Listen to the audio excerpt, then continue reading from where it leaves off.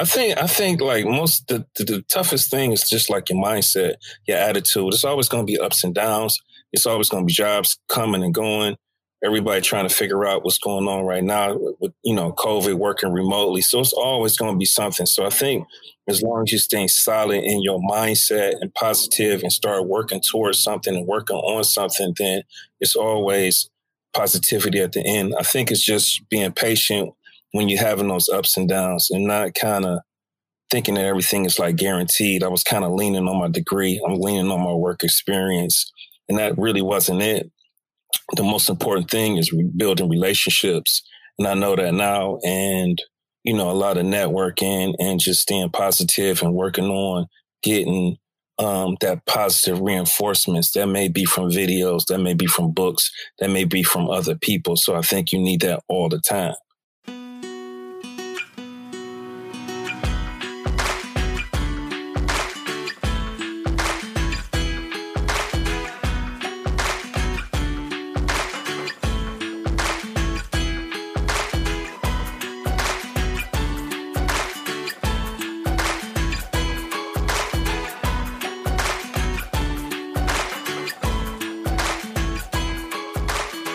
Welcome to That's a Hard No, the podcast about saying no and setting boundaries to help you become the authentic and empowered you that this world needs.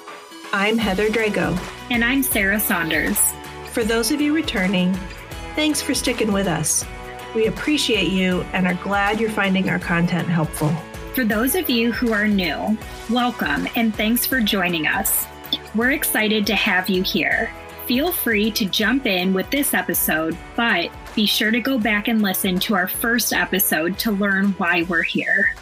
A quick reminder, while Sarah is a licensed professional clinical counselor, this podcast is in no way a replacement for one-on-one therapy with a mental health professional. If you are struggling with mental health issues, we welcome you on this journey, but also invite you to seek out professional help. Go to this episode's page on our website and click the link to find a therapist near you. With that said, let's get started. Jamal Collins is an incredibly talented graphic designer and visual communication design instructor from East Cleveland, Ohio. A graduate of the University of Akron, he started his career by working in the corporate world, but eventually decided that wasn't his thing. He found his calling as a teacher and mentor with the Boys and Girls Clubs of America, and later founded the Creative Kids Group, through which he provides art education to inner-city at-risk kids and adults. We're going to talk with him about his life and work, how he pivoted to find his purpose, and how he teaches his students to say no to the easy path in order to find success as creators. Hi, Jamal. Thank you so much for joining us. Thank you. It's a pleasure. Pleasure to be here. We're so glad to have you here.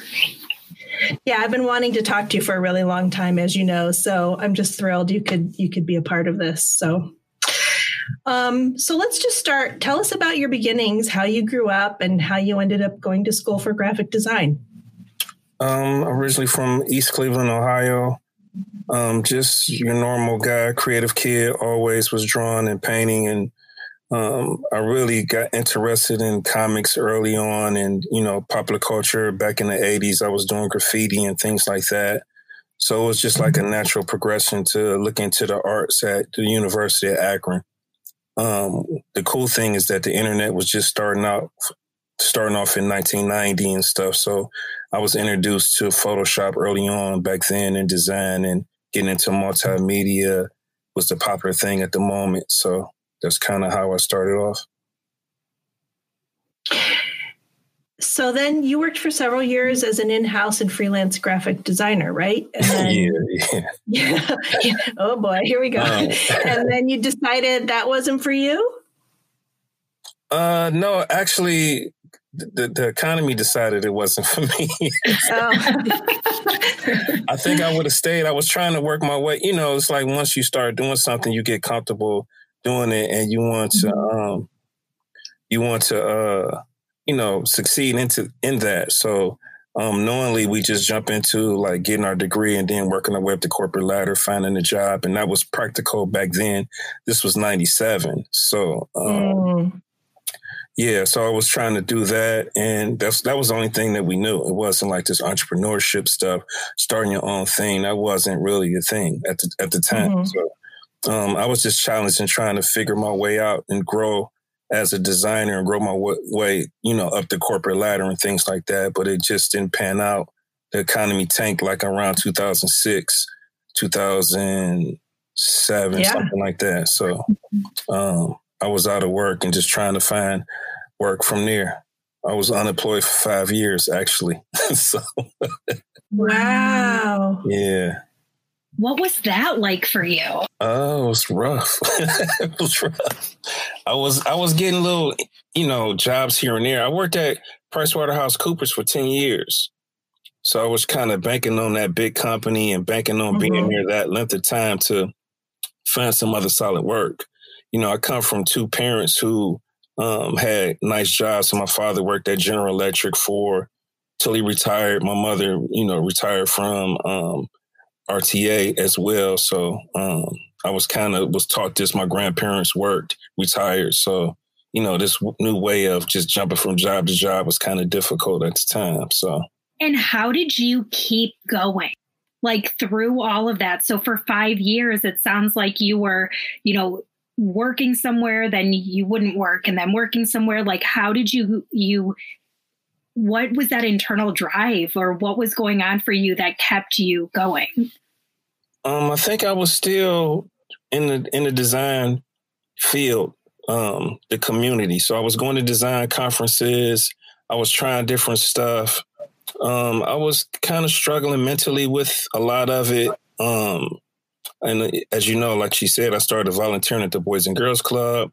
I started reading a lot and started just kind of working on like my mindset and kind of working on that. And it's a book that I started reading. It's called Psycho-Cybernetics. And that's, kind of all about mindset and being on a successful path and, things like that. So, yeah, it was a struggle. Like I was studying my CDLs. I was thinking about driving trucks and stuff. So you were looking for, where do I go from here? How do I make a living? What do I do next? Yeah. I think like the toughest thing is just like your mindset, your attitude. It's always going to be ups and downs.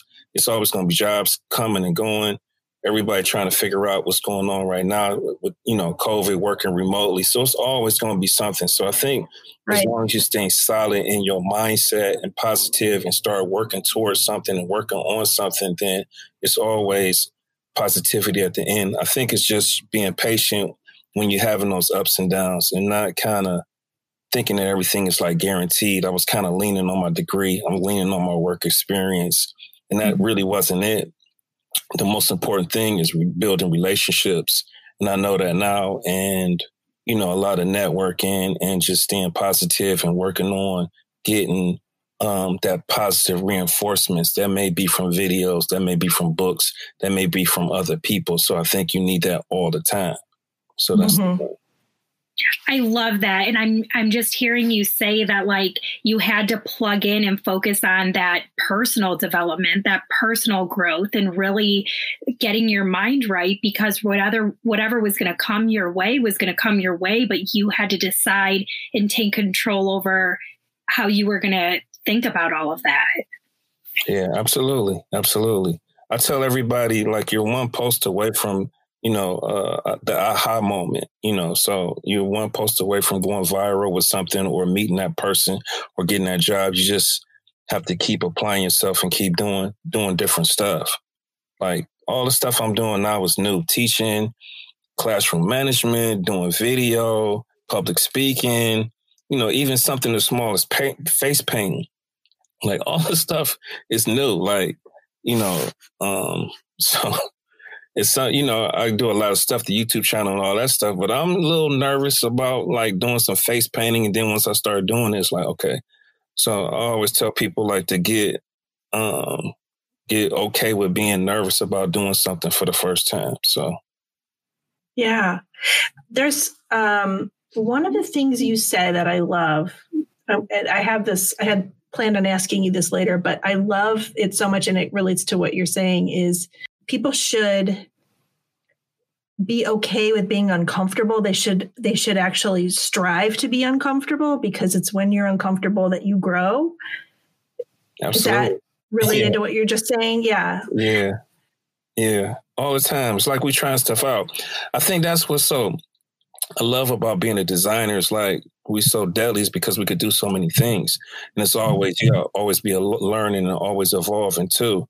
So like photography, videography. So all this stuff, I'm like kind of self-teaching myself, even though I have the educational background, I have the corporate background. So it just kind of put me a couple stages ahead of everybody else. But it's always like you always got to be learning. You always got to be evolving. Like you can't like passively get information, like relying on the news, relying on just, simple things like that. Like you really got to search for the stuff and search it out. Like what's the trends of videos? What's the trends of marketing? And then as you're adding on different stuff, you just compiling that and adding it to your arsenal. I want to talk to you about how you got into teaching kids, but since you said the arsenal word, I'm going to jump right in. So one of the things you say, you teach kids about their worth it factor. Yeah. Yeah. And you say, like, if all you can do is dig ditches, then all anyone's going to do is, they're only going to be willing to pay you to dig ditches. So, but you talk to them, you relate it to like video games, and you say, when you're playing a video game, you go along, and part of the quest is you have to earn things to build up your arsenal so that you can win the game. Right. So that's what you have to do in life. You have to build up your arsenal of tools so that you can be worth it.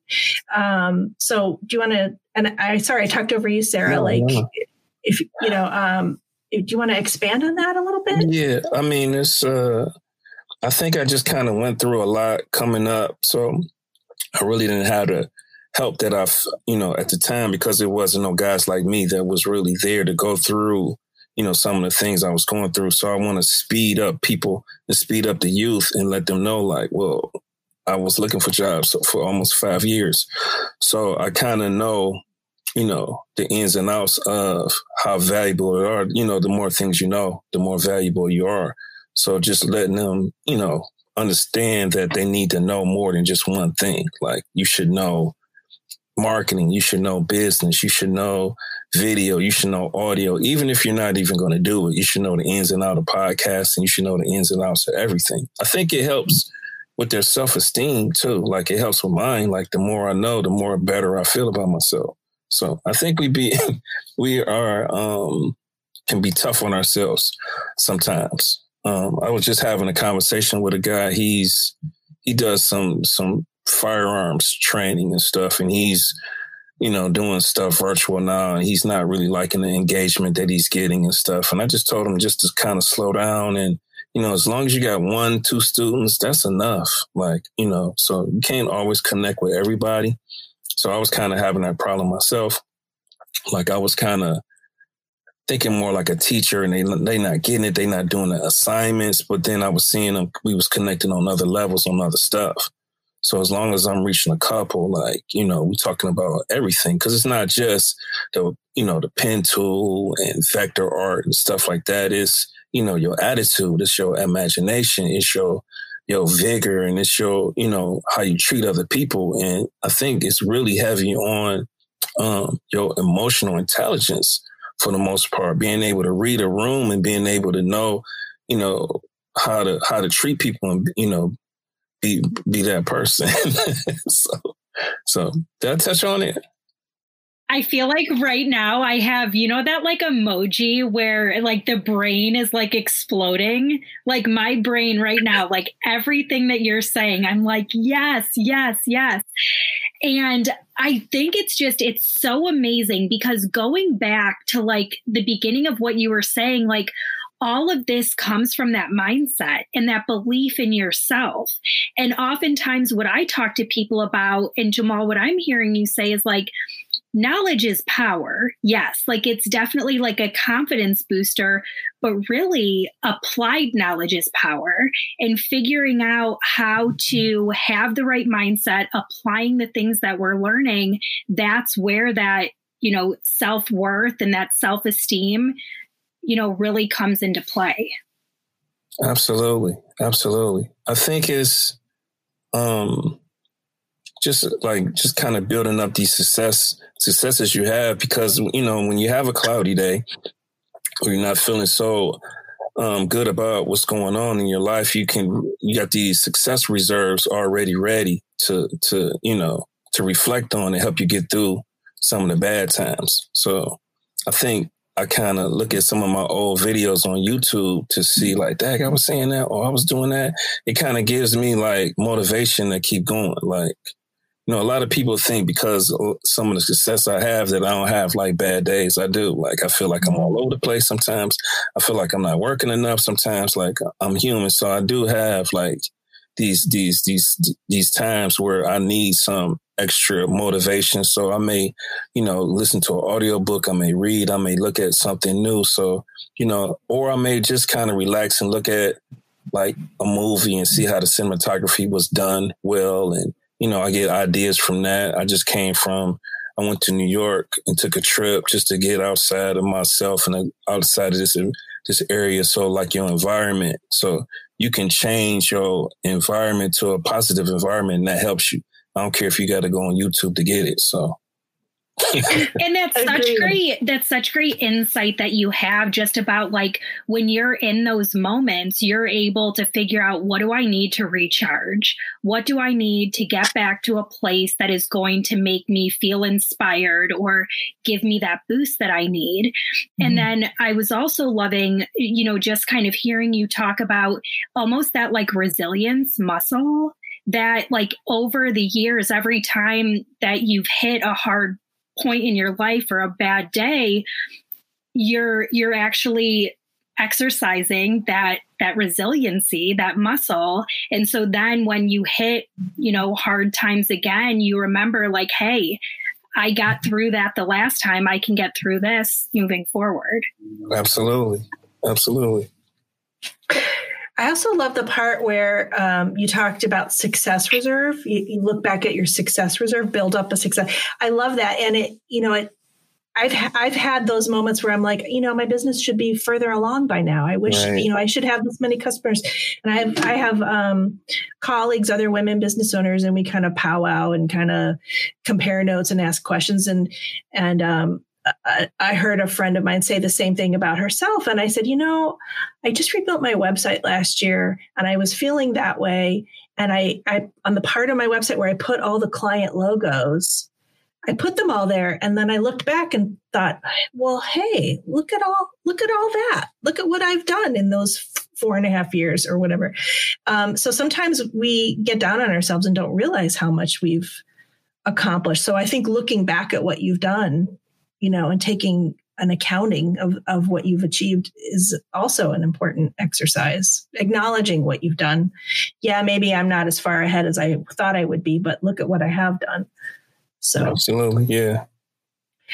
So we kind of jumped ahead and a little bit all over the place. I kind of want to backtrack a second and just tell us about how you evolved into creating Creative Kids and who these kids are and what you're teaching them. I was teaching part-time at the Boys and Girls Club, and I had an opportunity to work as a consultant. So it just kind of started growing from there. I went from like 2 locations to 7, and I started working at different schools, so different school districts. I'm working at, I'm an assistant, not an adjunct professor at college, Tri-C. I was doing something with a PNC Fairfax. PNC took an old bank and turned it to a community center for the Fairfax community. So I'm working with adults. I'm working with teenage students. So it kind of just grew from there, actually. And, I was just kind of working as a consultant, as a mentor, and doing some freelance work too. So people see my videos. They want me to do video work. They want me to do photography. So I'm like a coach. I'm kind of like doing all this stuff. So did that growth happen quickly?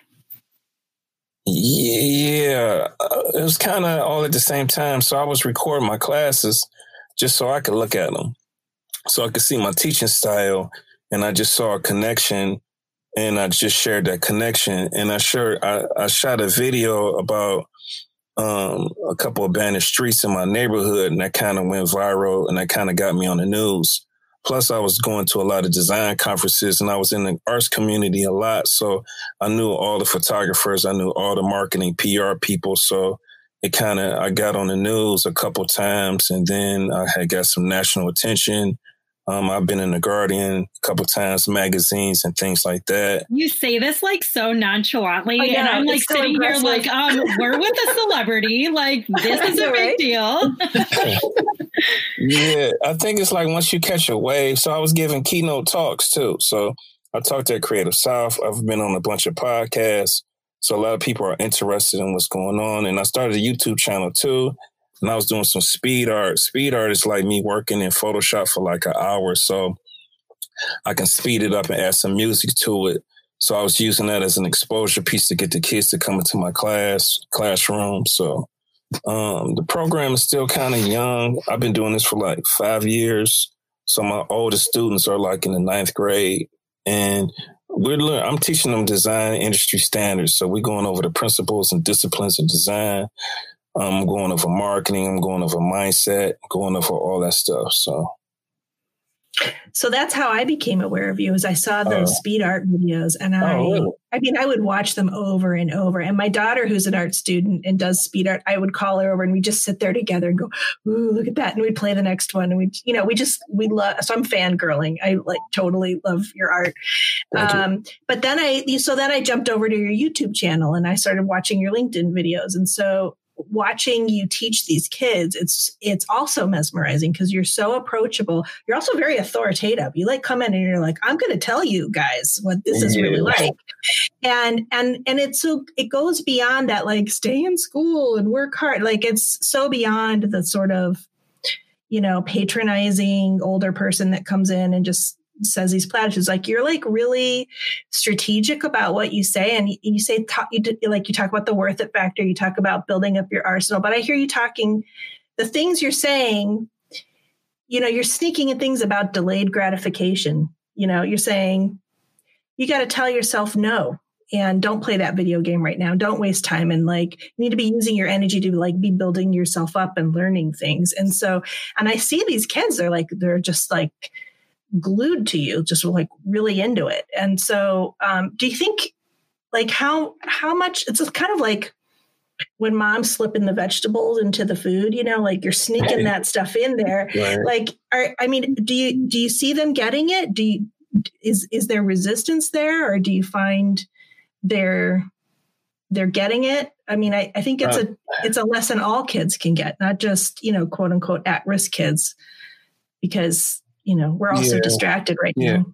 I'm not sure if they're getting it. I think so.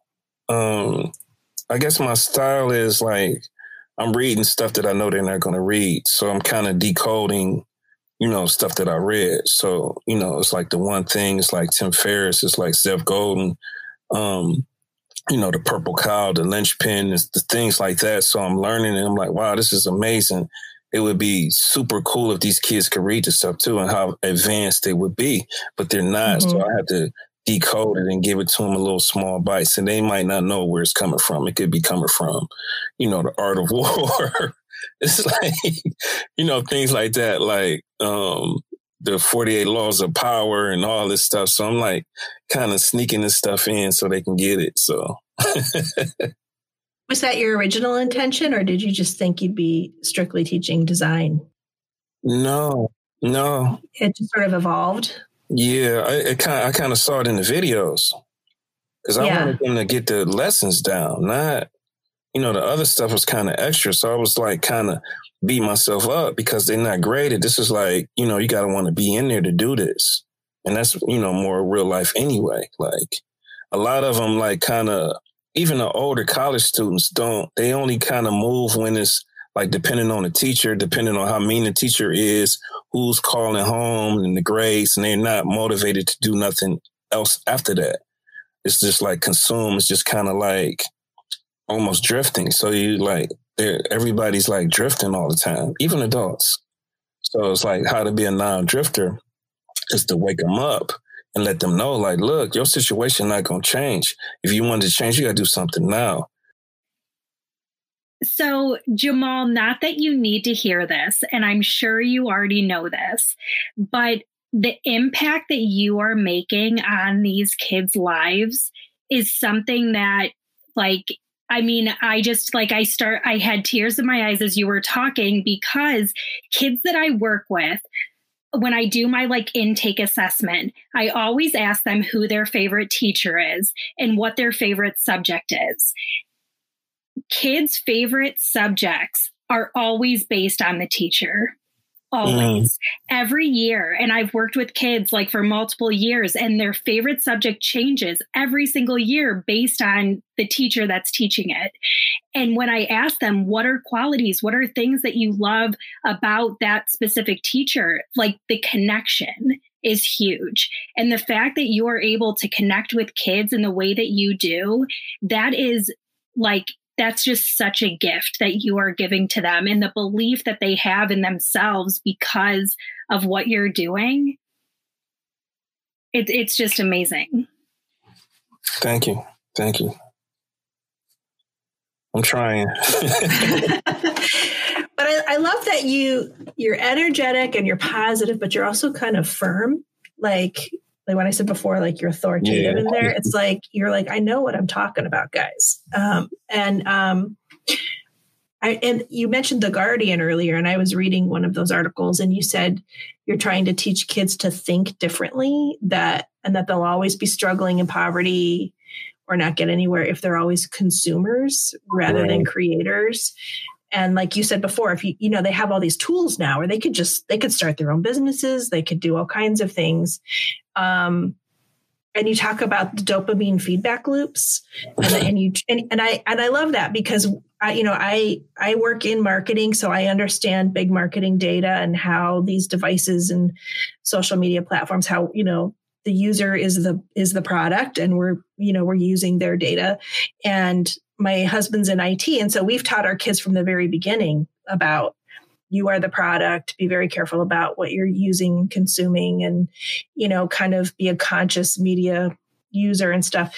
So I know I'm rambling here, but I love the idea that you're teaching them about this, be a creator more than a consumer. I think about this a lot. I feel like everyone's on the spectrum between consumer and creator, and the ones that are, lean more towards creator seem to have more fulfilling lives. Even if it's just because you're just getting that, your juices flowing,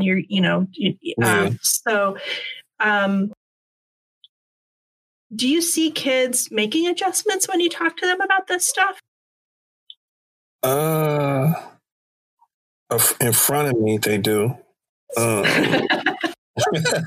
I'm not around, I'm not too sure. Like, I feel like I should be seeing more, because a lot of them hung out with me for at least 2 or 3 years. I should see them posting stuff. They still should be connecting to me, and they don't always do that. So some of them move, I kind of lose them because of moving. I kind of lost a lot from COVID.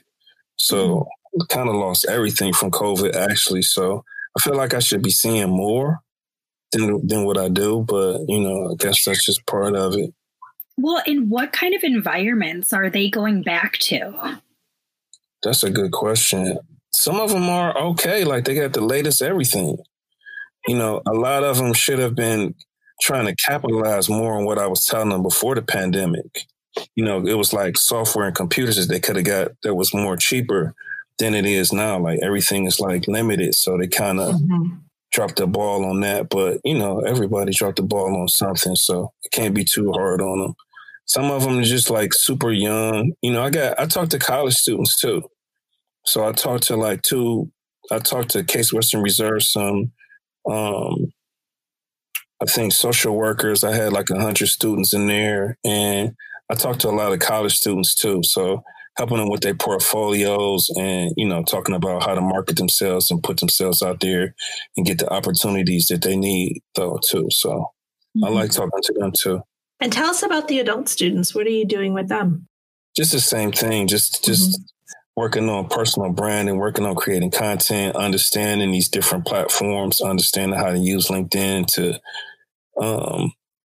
get their ideas across. And, I talk about building legacy a lot. Like, I just had a friend who lost his father. I got another friend of mine that's kind of sick as well. So I want to let everybody know about building a legacy before they can't do anything anymore. So that's like recording your thoughts, recording your philosophies, how you feeling, not just to like monetize it or share it with the world, but at least leave something behind for your family so they can see how you felt and how you thought. So I always like paint a picture like how cool would it be if you had some videos of your great grandfather when he was 50 and how he was feeling, or what was going on at 25 and, their thoughts and things like that. So I think that's what it's about right now. It's like, creating this stuff for yourself and for your family, leave this behind. I love that. And I'm also wondering if you would be willing to kind of share some insight. So as a new business owner, and I know Heather and I talk about this a lot, like my big thing lately has been, to check in with yourself before you check in with the world. And so really trying to have those daily affirmations and gratitude, and even create content before I'm getting into this mindset of like comparison. And so how do you work with people to kind of help them be creative without, comparing themselves? I think I just asked a ton of questions. I try to evaluate people and just ask a bunch of questions and kind of see where they're at. I think it's just like an overall balance. Like we can't talk about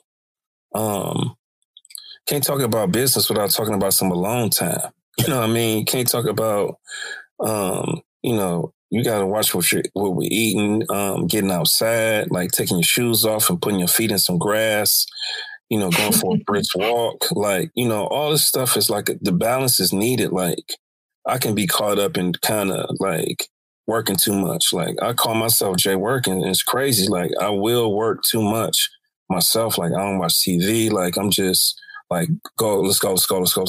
So I really like love the fact that, the pandemic is horrible, but it's really been a way to relax and stay at home and kind of reflect and, do some self-reflection too. I think that's important. Go ahead. And I can relate so much to this because again, like as a mom of 3, as a business owner, as a mental health professional, like I talk about the importance of white space and needing to have self-care and time for yourself. But then I find myself on autopilot more and more. And then I burn out. Like we were supposed to record on Monday and I had a migraine and I felt like it was just my body truly saying like, Sarah, you need to slow down. You have to give yourself, you need to be sleeping, you need to be eating those good foods, you need to be moving your body. And when I'm on autopilot, I don't always do those things that make me feel my best. And then things like that happen. So I love what you're hearing. And I think more and more people need to remember that importance of white space. Absolutely. I agree. So one of the reasons I wanted to have you on is that when I was watching all these videos of you with kids and you were talking with them, I really saw you teaching them to say no to things in order to make room, to make that white space, to give themselves time to make things. Is that, am I right there? Did I perceive that correctly? Or is it more, more, I don't know. Yeah. Is it more like, is it less no and more yes? Or did I read that right? It's a lot more no. Like I'm challenging them to think, honestly. Yeah. So a lot of them get it. Like some of them got to learn it the hard way. Like I was giving out laptops, and somebody that I saw a lot of potential in called me about a laptop, and he wasn't producing, so I didn't give him one. So it's like, I wanted, I got to give him that hard truth because somebody going to give it to him. It's like that natural consequence. Yeah, absolutely. Mm-hmm. Like the days, like nothing is guaranteed. Like the economy is horrible. Like jobs are uncertain at this point in time. So we don't know what's the future going to look like. So these guys better understand that they need to create content. They need to create some relationships. Like I was taking these guys to design conferences and meeting the top designers and illustrators in the game. They should have them on speed dial. Like this is the way that you get work. Like, you know what I mean? Like, yeah. Like, so what I'm hearing you say though is like, yes, it's one thing to have that creativity, but the real thing is when you're able to put that into action. Like it takes hard work. You can't just have the vision. You actually have to do the work to get there. Absolutely. One of the 48 laws of power is to be treated like a king is to act like one.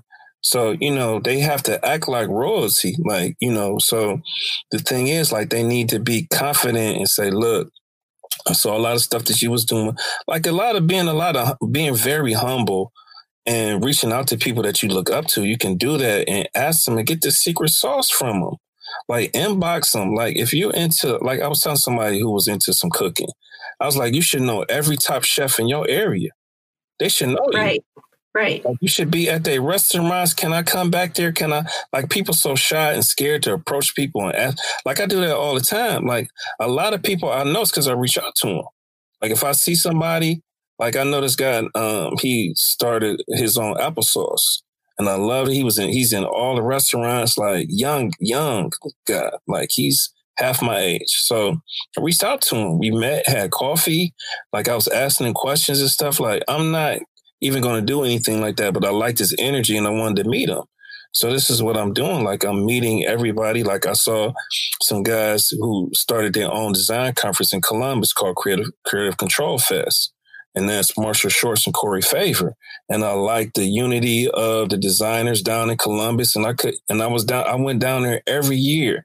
It's like my second home. Like I made these guys know who I was and they know me. And you know, they gave me an award. I spoke with them too. So, you know, this is part of the work you got to put in. Like I'm at the art museum. I'm at the MoCA. I'm like at these different spaces, meeting these different people.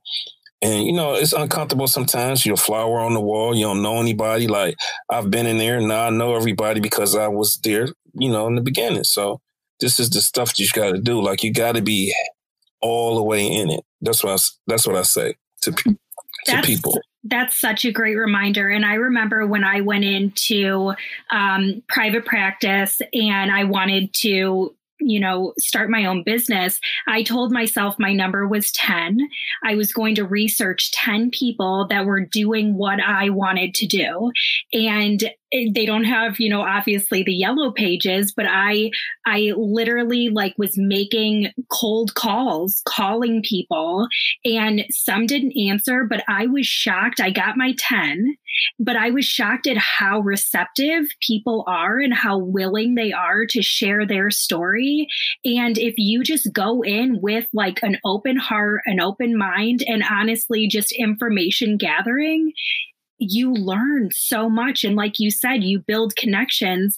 And being in private practice, it can be very isolating. I'm not in an agency. I'm on my own, but I built a community based on that very scary thing, but it did serve me in the long run. And I feel like more people need to remember we feel that we're connected to people because, you know, we're following them on Instagram or on social media, but we have to actually, like you said, get in their inboxes, get on their voicemail, schedule a Zoom coffee date. I mean, now you can do it from the comfort of your own home. Right. Yeah, I love that. So 2 things. Jamal, I love that you talked about the wallflower thing. So years ago, I started a nonprofit. So like for 5 years, I tried to found an art center, and we actually made some improvements in our community. We didn't get what we wanted eventually because the economy tanked, but there was this whole period of time where I had to like go around the state and like learn how they were doing things. And I had to go down and talk to the governor and ask for funding. And I'm naturally an introvert, and I was terrified, and I would have to go do public speaking, like in front of my entire town. And I developed this trick. I'm always doing these little mind games with myself. And it was basically, I would say today, the role of Heather Drago will be played by Heather Drago. So it was basically, I was putting on a persona of what I felt I needed to be in order to get up there and talk in front of people and shake the governor's hand. And it worked because I just had to just like put myself away and be this other person for a little while just to get past. And so I do that when I go into a conference and I don't know anybody. I'm like, today, the role of Heather Drago. It's played by Heather Drago. So I love that. And also, Sarah, picking up on what you said, people love to be asked advice. People love to share their wealth. There's people who have all kinds of experience and knowledge and insights, and they think, boy, if I had known this 20 years ago, I would have been so much further ahead. So sometimes, like you said, when you just approach someone with an open heart and an open mind, people are more than happy to share their information or their insights, rather. Absolutely. And I think that people see like for you, Jamal, like people probably, saw you when you went viral, right? Or they saw the things that you had written, those articles, but they don't see all the work it took for you to get to that place. And I think especially now with like the generation now is that people just think it's like this real quick, easy thing, but it's so important to recognize like the hard work it takes to get to that place. Yeah. You're just talking about patience. That's all. So tell us about working in COVID time. So you're working with this Fairfax Community Center, right? And you're working with adults. How's that going? It's a mess. Every parent with a kid in school is nodding their head. Yeah. It's all virtual. So just trying to figure out, so I'm just asking a ton of questions, trying to get to know the morale of my students, is what's going on with them, and, how to flip this around and get this moving in the right direction. Part of the problem is that, none of the kids had internets or computers at the house. So we kind of lost connections with everyone. And then we still kind of battling with trying to get them to come in and do some work that's not going towards any grades too, as well. Mm-hmm. So I'm teaching some classes at St. Adalbert Middle School, and it's maybe too early. So it's like it's from 8 to 9. So no one wants to share their camera. I can't tell who's doing work. So I got half the class kind of doing some work, but some of them having technical difficulty. They can't really sign on. They're signing on, but I had them working in a web-based program called Adobe Spark. So I kept getting an error. You're supposed to be able to share the work with, everybody, almost like a Google Doc, but it's not working. So still trying to figure it out like everybody else. How do you navigate that? Because it's like, just from talking with you, like you're so passionate about what you're doing. And so you're showing up for these kids. And then I know life doesn't always go as expected, but what is it like when it's just like people can't connect? You're not sure what's going on. Like, how do you navigate that, cope with it? If a couple of them logged on, then that's good enough. So, I have half the classes remote, half the classes in there, inside the classroom. So, I connect through the main teacher, and she had her microphone on too. So when I was talking, you could hear an echo. So it's kind of hard to hear with the echo. It's like crazy. So I so happened to look in the chat, and I had like 3 students like, can she mute her camera so we can hear? I can't hear. And so they didn't have to do anything else for the rest of the day. The fact that I had like 3 people telling her to mute so they could hear me was a success in itself. So I really don't really care. Like I was telling my mom, like substitute teach too. So she's a little uncomfortable in this space too. And I'm just telling her, like, Ma, everybody trying to figure it out. Don't nobody know what they're doing. So I don't understand why people always think that they need to know everything about what they're doing. Like, we all trying to figure this out. So I was just happy that they was just listening. So, you know, that's the thing, is that they're logging in. So I might not get the portfolio that I'm looking for. But if I get some engagement, then I'm good with that. Like, I ask them, I'm like, why don't you guys cut on your cameras? Like I'm just staring at thumbnails. Like, I don't know what y'all look like. And and I got mostly girls, and they like, well, we not looking too good at 8:00 in the morning. And that was enough. That was enough for me to be like, okay, now I get it. Like, so. You know, we talk a lot about space and grace, giving ourselves space and grace and being patient. And it sounds like you are a very patient man who lives that, especially with, you have children at home. And so you've got a lot of people you're dealing with all the time. Were you always this patient, or is this something you've learned over time?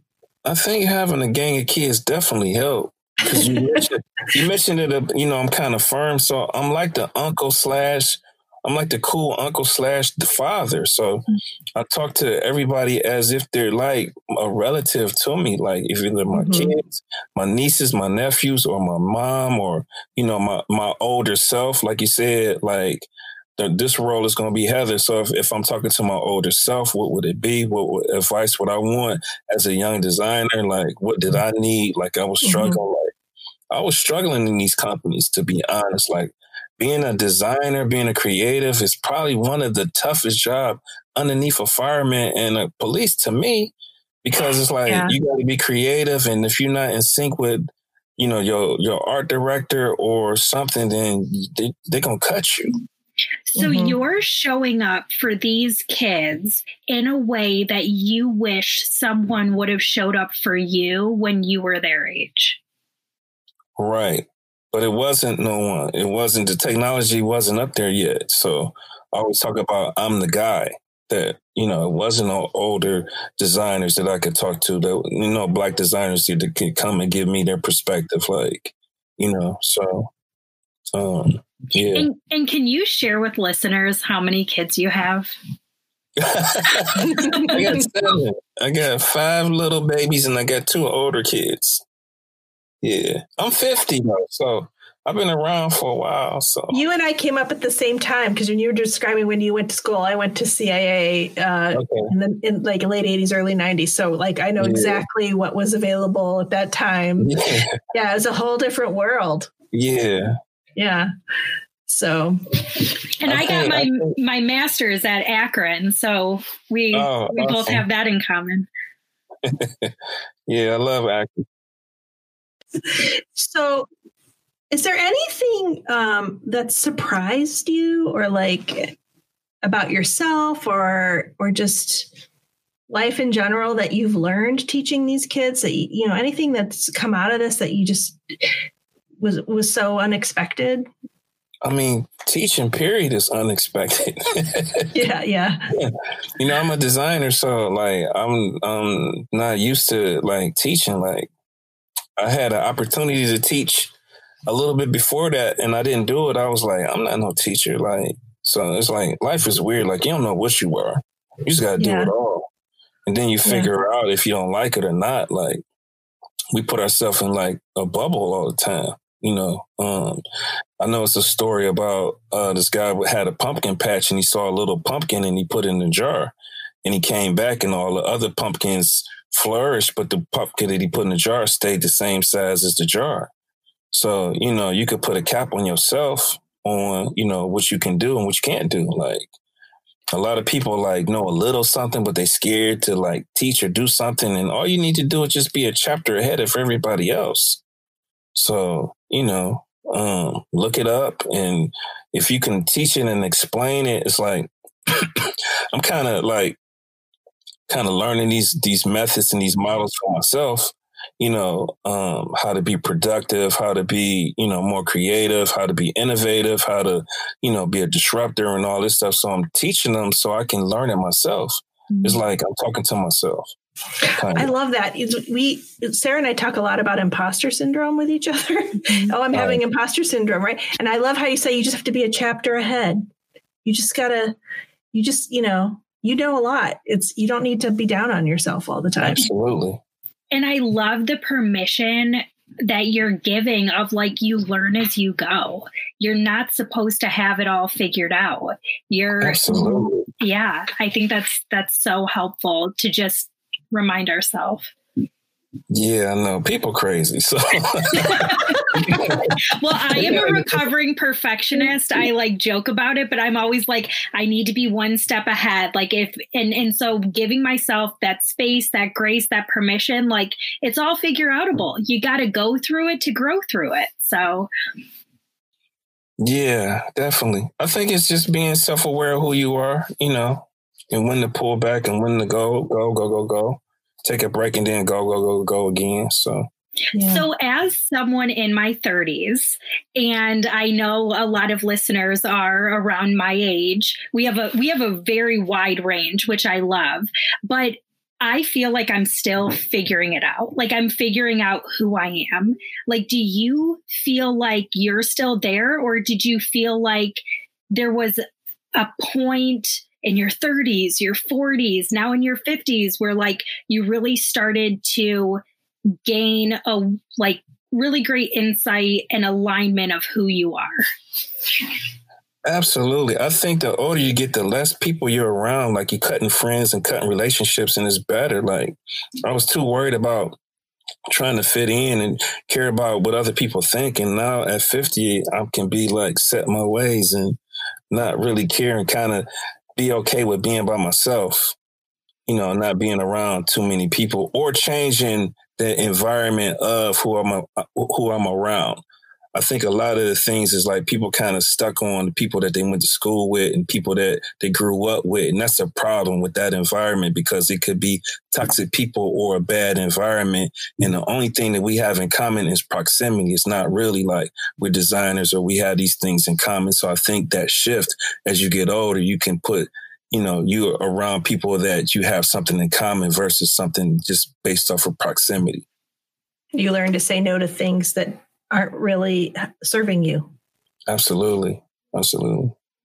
Well, and I joke too, like a recovering people pleaser. Like I feel like I'm, finally learning, like, and Heather has taught me, like, no is a complete sentence. Like having boundaries is so important, and especially around relationships. And it sounds like, that's something, Jamal, that you've been able to do. What have been some of those boundaries, relational boundaries that you've had to set over the years? Saying no to work a lot. That's number one. Like a lot of people want me to do designs and things like that, and just being able to tell people no about that part. Were you scared at all? Like when you first did it, were you like, oh my gosh, I might not get, this job or whatever? Like, how did you navigate that? I think I just got tired. So once you get tired and fed up with a lot of stuff, it's easy to say no. I mean, I think, I kind of talk about emotional intelligence. So I'm diplomatic about how I do things. So I may just give you a lot of work to do and you'll automatically tell me no. So like if you want me to do some design and I'm going to send you, questionnaire to fill out and, give you some legwork to do. And that kind of tells me how serious you are, and putting a deposit down, that kind of weeds people out too. And just, I could just say I'm busy or something like that. A lot of people don't really understand how many phone calls and how many emails I get. They might not know how busy I am. So it's nothing personal. I just can't do it all. Like I might meet somebody, I forgot who they were. So, things like that. Yeah. I have a friend who jokes. She's like, at my age, I don't need any more friends. I really don't need any more friends. I'm good. I need less friends. Yeah. So she's like figuring out like who really feeds me, feeds my soul and who doesn't. So I hear you about the work requests. Like I kind of have a similar approach in that, like, okay, well, if you're serious, there's a questionnaire you have to fill out. You have to pay a deposit. You have to be willing to pay the rate. And if someone says, well, can we cut the price? Well, sure. But that means we need to cut the project down a little bit. What do you want to cut out? I don't just say, no, I can't reduce the price. I just say, sure. How are we going to do that?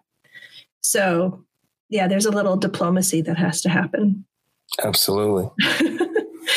You mentioned how rough it is teaching through the pandemic and everything. Like, how have you just been like, as a dad with kids filling up? I know I'm snapping at my family. Like, how are you coping with or keeping yourself positive through this whole year? I think I'm just used to it. I was freaking out like everybody else. Yeah. I started a podcast. So that's kind of how that started. Like, yeah, me too. So yeah. So I was just calling my friends on Zoom and just recording it. And I did like 20. I called it COVID, Silver Lining during COVID. It's on my YouTube channel. I can't think of the title now, but I was talking to designers, architects, marketing people, photographers, even a couple of my students on Zoom, and asking them how they were doing and stuff like that. So, I think I'm just kind of used to it now. I was like freaking out, like all my contracts got canceled. I couldn't find none of my kids. So, I had a good year. I can't complain. So everything has been going. I think too is because I'm used to creating content too. So I'm comfortable being on video, shooting videos and creating content and platforms and teaching and, all this instructional stuff. So it's nothing for me to create a course or me jump on and do a video or start something. So, it's all about being able to adjust and pivot no matter what the situation is. So you built up your arsenal, so you have tools to fall back on, right? Absolutely. If the laboratory burns down, we just build another one. What do they say? Destroy and rebuild all the time. So yeah, you got to have this toughness, man. Your car might break down. You got to walk. Like, so riding a bike at 50, it's like me building up my stamina and just me challenging myself. I think that in itself is like something I got to prove to myself too. So I want people to like be active. Like, if you never lift weights before, try it. Never been vegan before, try. Like, I think we just get kind of stuck in our ways as we get older. Like, we just need to, I have made a post about like being a kid again and, get some crayons. Like, you might see my big butt on the swing. Like, you never know. So I think it's like just having fun and just being creative and doing stuff and sharing stuff and just see what happens. See how it makes you feel. And if you don't like it, then don't do it again. But Absolutely. You might be onto something if you enjoy something new that you tried. Yeah, absolutely. Absolutely. So we always ask everybody for like a golden nugget of advice. Like, what their one big piece of advice they would give our listeners. Do you have one? You've already dropped a whole bunch of great advice. I think the main thing is to create content and share everybody like your talents and, how special you are. Like, every person is unique and everybody needs to showcase and show that uniqueness to the world and just, give people value. I think that's the most important thing. Like, I see a lot of people like kind of selfish about like selling their services and not really helping people. So I think the golden nugget is to help somebody and give somebody else some value. That's when my life changed. When I stopped trying to like sell stuff and start just like unselfishly helping people. Like, so I think that's the most important thing is like, helping people. Whether that's handing out sandwiches or feeding the homeless and just doing some charity work, like making some phone calls, popping up at your school, talking to some kids, like that type of stuff. I think when you get more out of it when you help the people. So, I have to share this with you because it's coming to mind as you're sharing this. So there is a boy that I am working with, and he has this like debilitating anxiety. He came in, he, was just all this bag of nerves. And he said to me in one of our breakout sessions, he said the thing that scared him the most was that he was going to die with all of his gifts still inside. Wow. And it is just, that's deep. It was so deep. And this small child to have that type of intellect, which it goes to show like we have all of these different gifts and abilities, and we are being selfish if we do not share these things with the world. Absolutely. Yeah. Absolutely. Wow. Yeah. People kind of scared of their feedback, like the feedback they're going to get. So they don't want to do too much or say too much, or like people are going to get offended all the time, or, A lot of people just think nothing they do is good enough too. They just think, oh, this isn't any different or any better than what anyone else would put out. So why bother, I think people need to create something. People need to create. Like I learn a lot by just doing. And, it's kind of hard to start sometimes. Like it's some stuff like I want to start drawing. Like I've been in like 2 art shows recently. So I want to kind of get back into drawing, like, because I was doing some drawing. I was doing painting. I got an iPad. I got Procreate. And it's just kind of like I got dust on it. You know what I mean? So it's like some stuff I want to do too. So yeah, I want to do some more videos. It's a lot of stuff I want to do too. So I'm a big kid. You've got a lot of creativity yet to share with the world, and I'm excited to see it. So we always like to give people a chance to talk about what projects they've got going on or how people can find them. Am I remembering correctly that you do motivational speaking? Tell us how people can find you, hire you, support you. My website is jayworking.com, JAYWORKING. You can find me on social media as Jayworking or Jamal Collins on LinkedIn.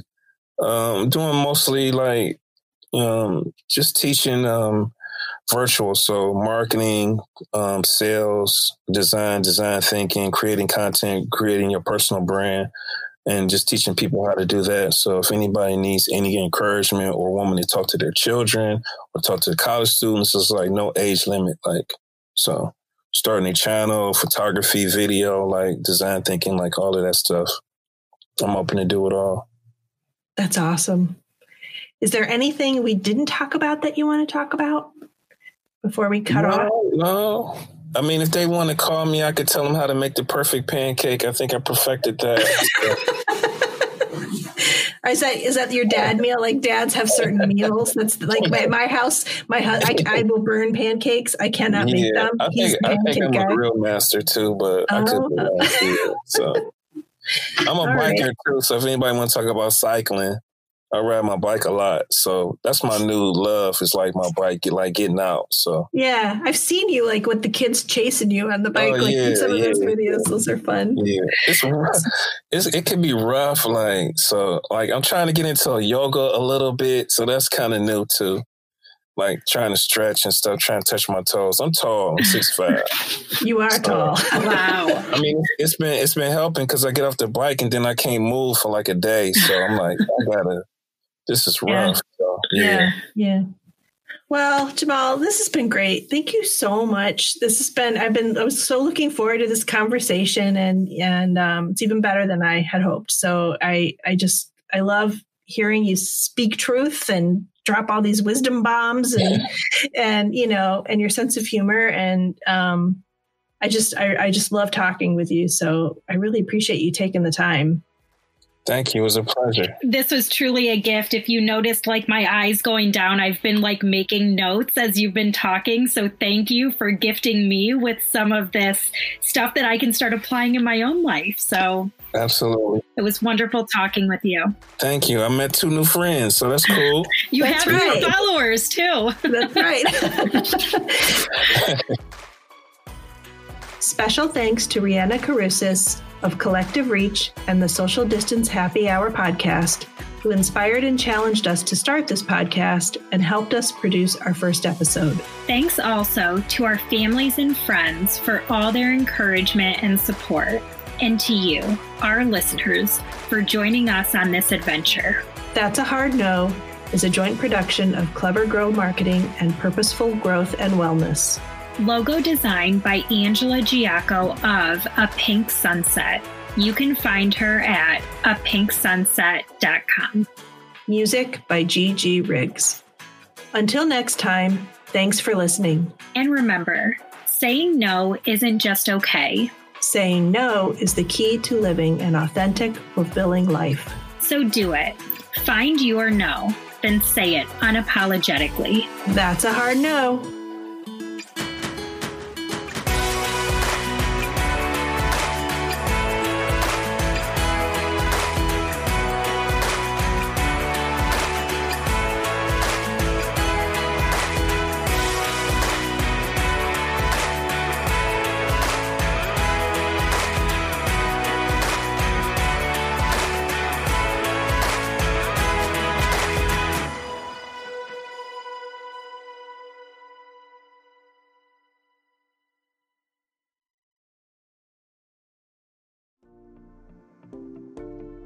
Welcome to the Bravery Academy. My name is Emma Ferris and I'm your host.